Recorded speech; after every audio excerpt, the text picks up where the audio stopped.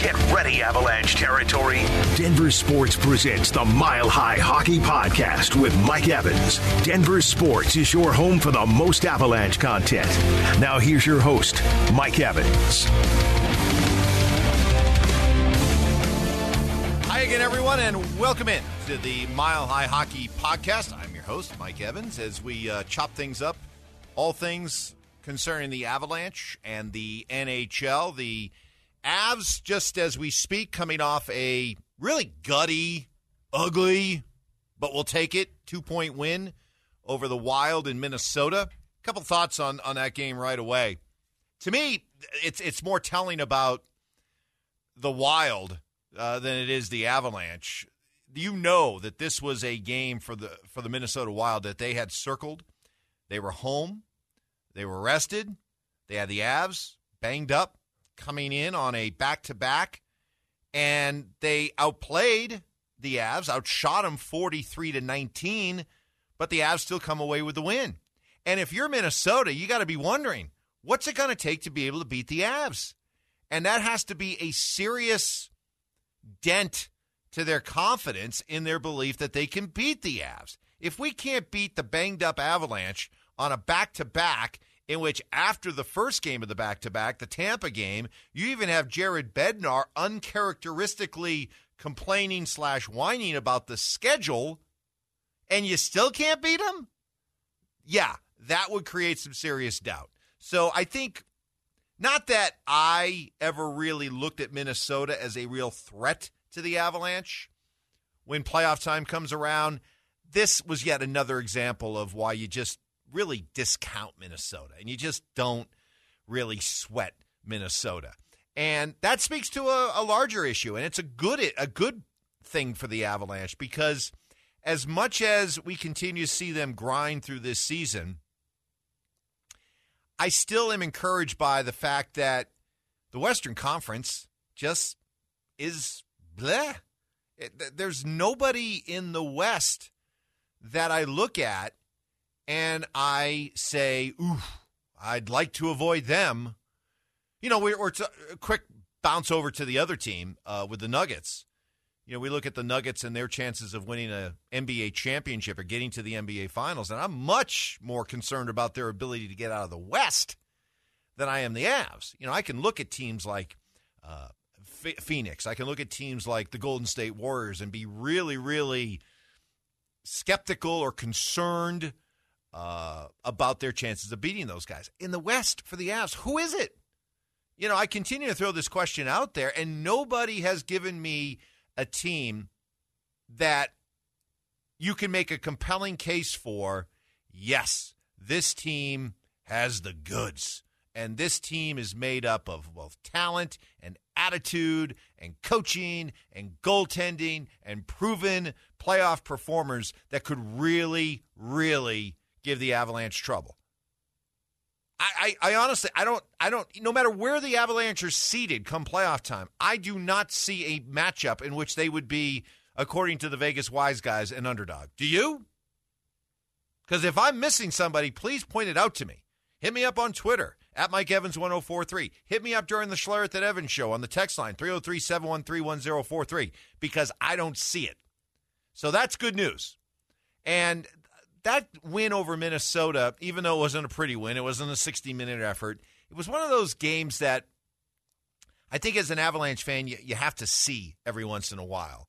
Because coming out of the All-Star break, there have been some performances that can kind of leave you starting to wonder, hey, is this team going to be okay? Is this team going to make the playoffs? And if they do make the playoffs, how much of a threat are they going to be?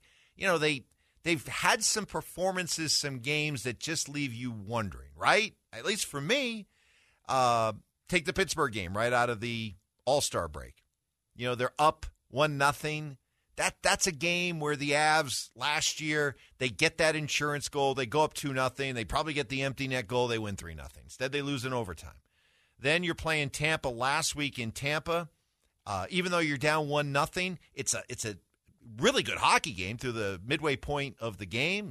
The Avs are out-chancing Tampa. They're right there. And then a couple mistakes, 2 goals in the span of 2 minutes, and the floodgates open and the Avalanche lose. Even the other night with Tampa here, the Avalanche leading 2-0 midway through the hockey game, and then Tampa comes back, grabs control, ends up tying the game, and ends up winning in overtime. So in the shootout. So it's a case where, the Avalanche, we continue, and I think a lot of Avalanche fans, you feel the same way I do, where you're not worried about this team. You trust that this team is gonna be there and is gonna be okay, even with some of the injuries. But it's a situation where you need some performances along the way, just to remind you that Stanley Cup heartbeat's still beating, right? And when you see a gutty win like the one in Minnesota, that's a reminder, right? You see the win in Florida against the Panthers. That's a reminder that, hey, it's still there, okay? Maybe it's not as consistent. Maybe they just don't feel like it's firing all cylinders the way that you would like it to. But with the understanding that's an incredibly long season, it's hard to keep the motivation up. And there is the idea of guys that have been hurt. But it is crucial that you don't fall into the trap of, oh, woe is me, and the injuries are an excuse. The schedule makers are an excuse.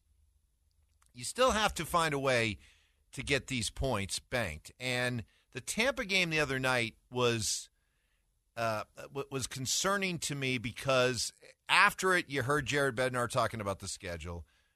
You hear people talking about the injuries. You still look up and down that roster. And I did this the morning after during our show. I said, okay, yes, the Avalanche have injuries. Okay. But then I started going down the guys that played in that Tampa game. And I started listing them off. McKinnon, Lehkonen, Rantanen, Nichushkin, Taves, Cogliano, on and on and on. And just guy after guy that was part of your Stanley Cup team a year ago.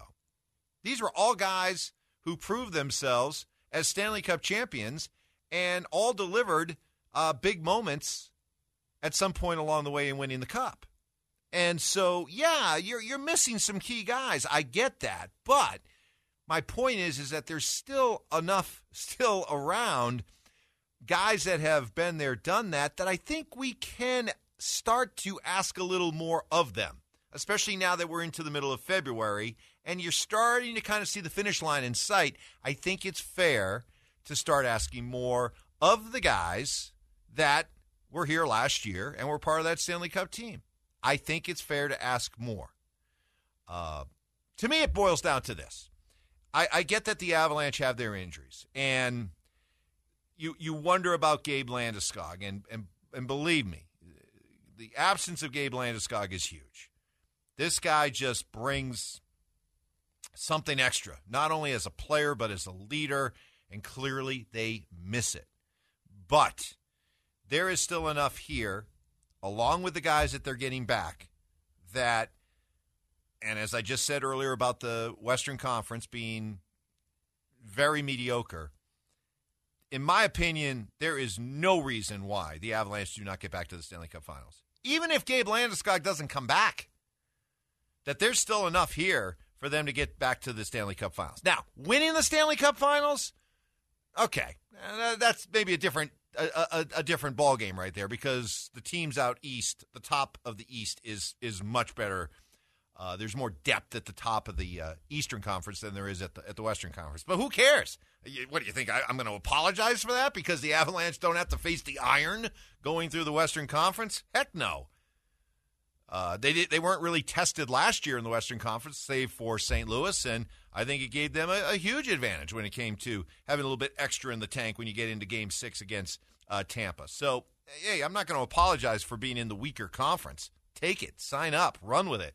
But if in order to win a Stanley Cup, yeah, you're going to have to get Gabe Landeskog back, and you have to get him healthy. Now, there is also the matter of the trade deadline, which will be coming up here in a couple of weeks. And a debate that is going on right now among Avalanche fans is, how aggressive do you be if you're Joe Sakic and Chris McFarland? Now, here's the status of the Avalanche draft picks coming up.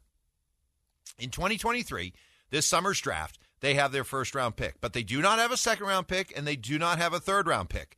Those picks went in the Josh Manson and Alexander Georgiev trades. In 2024, again, they have their first-round pick, but they do not have a second and a third-round pick. Those went in the trades for Arturi Lehkonen and Darcy Kemper. Now, that is I can't stress enough. That's how you use your assets. And when you're in a championship window like the Avs are, to quote the great Les Snead with the Rams, F them picks. And that's exactly the way I look at it. And I get it. I know that there's some out there, and I'm not just saying Avalanche fans, of fans of all the teams that love their draft picks. Man, they love their draft picks. They cherish those draft picks. You don't want to give up those draft picks.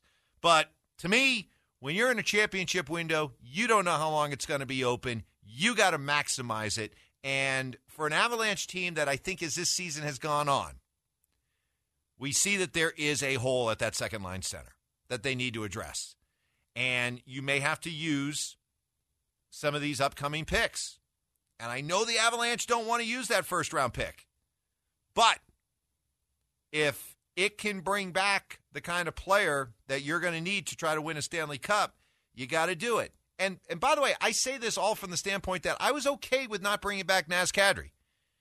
As much as I understand they're in a championship window, I think there are ways to maximize that championship window without signing a guy to the kind of prohibitive contract that Naz Kadri got that probably is not going to age well at the back end of that deal. And I know that there is a school of thought that says, hey, if this guy can help win you another couple of cups now, is it worth having him be a shell of that kind of player in the final 2-3 years of your contract? You know what? If this was the NFL and it was a sport whose salary cap is just going up and up and up and is just going to continue to burst through the stratosphere, I'd say, yeah, I wouldn't sweat it as much.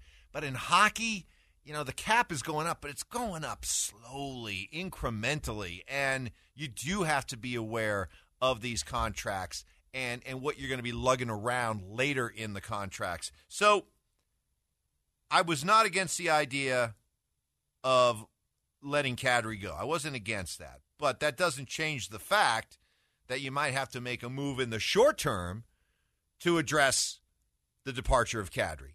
And if you can bring somebody in who can be an impact player for the next couple of years, help you maximize that championship window, and not have to make the kind of commitment to him financially that's going to drag on and can really be an anchor around your neck, then I think you do it.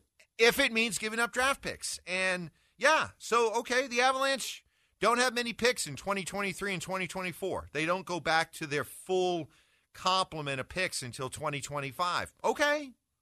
So, right? The idea of them late in the first round, which is where they're going to be picking because of how good they are, being able to find that kind of player that's going to come in and be better than anybody that you're going to be able to trade that pick for in order to try to help you win right now, I think it's a long shot. And, yeah, you can play the what-if game and the potential game, and you don't want to miss out on a player that could turn out to be – I get all that, but I just think that right now, when you're in this kind of a championship window, you go with proven commodities. And if that means you got to give up a first-round pick this year or next year or even the year after that in order to get a proven commodity that can come in and get you to another Stanley Cup, I think you do it. I think you do it without even thinking. So I'll be very curious to see how the Avalanche approach this. You got to maximize the window. You really do. And I look back on the Avs, the last time the Avs were great, and you look at the run that they had between 96 when they got here and about, 2003, 4, right around that time, that window. They won 2 Stanley Cups. Now, that's nothing to sneeze at, but there's no doubt in my mind that they should have won another one. That team was so stacked, they should have won a third Stanley Cup. To me, they left one on the table.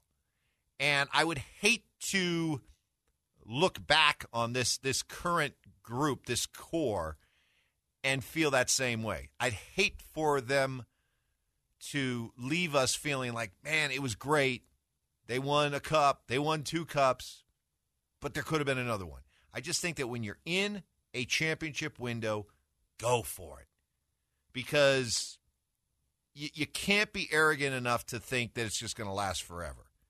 And that you can hold on to these draft picks and, hey, we'll draft and develop guys. But all while we're doing that, we'll continue to make do with the core that we have. No, I think you got to go for it. So it's a debate that's out there among Avalanche fans. Where do you come down on it? They don't have a lot of assets. The cupboard is kind of empty, but they still have a couple of first-rounders over the next couple of years.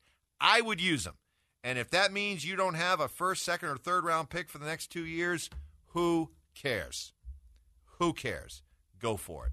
All right, that's where we're at right now with this situation with the Avs right now as they continue to grind, getting guys back. Josh Manson's back. Boy, was it good to see him out there laying some wood, huh? You know that he has been just itching to get back out and start pounding on some people. Good to see Josh Manson back for a team that, at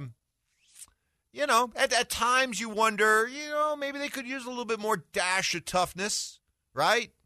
Cale Makar gets hit by Jeff Carter and nobody comes to his defense. Nobody? Come on now.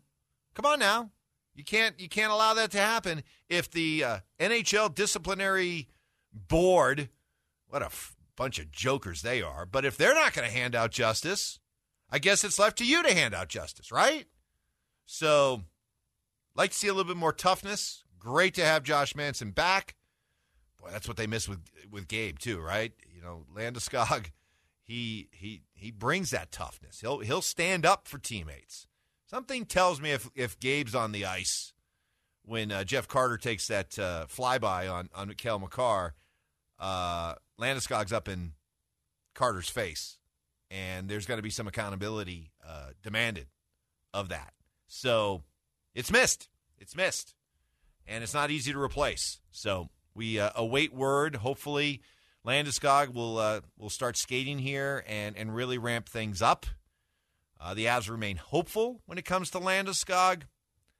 I guess at this point I'll believe it when he's back out on the ice because this thing is dragged on to the point where it's really been murky. And I know the Avalanche aren't going to be honest. They're not going to be transparent. That's the NHL way. They just are loath to really give you any real information when it comes to injuries, which, I think is kind of bogus, by the way, as we go off on another tangent here at the end, is that here you got a sport that really prides itself on being stand-up, right?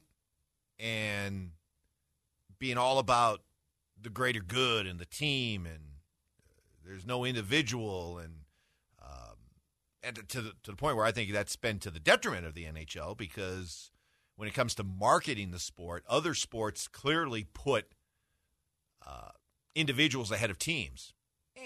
The old school part of me is like, I don't like that, but it certainly helps in marketing the sport. And the NHL has been really, really reluctant to do that because that's just not the tradition, the ethos of the sport. You don't do that. Well, in this case, for a sport that really carries itself a certain way, the fact that they're so hush-hush about injuries. You got great hockey fans out there, you got loyal hockey fans out there, and we're craving information. We want to know what's happening.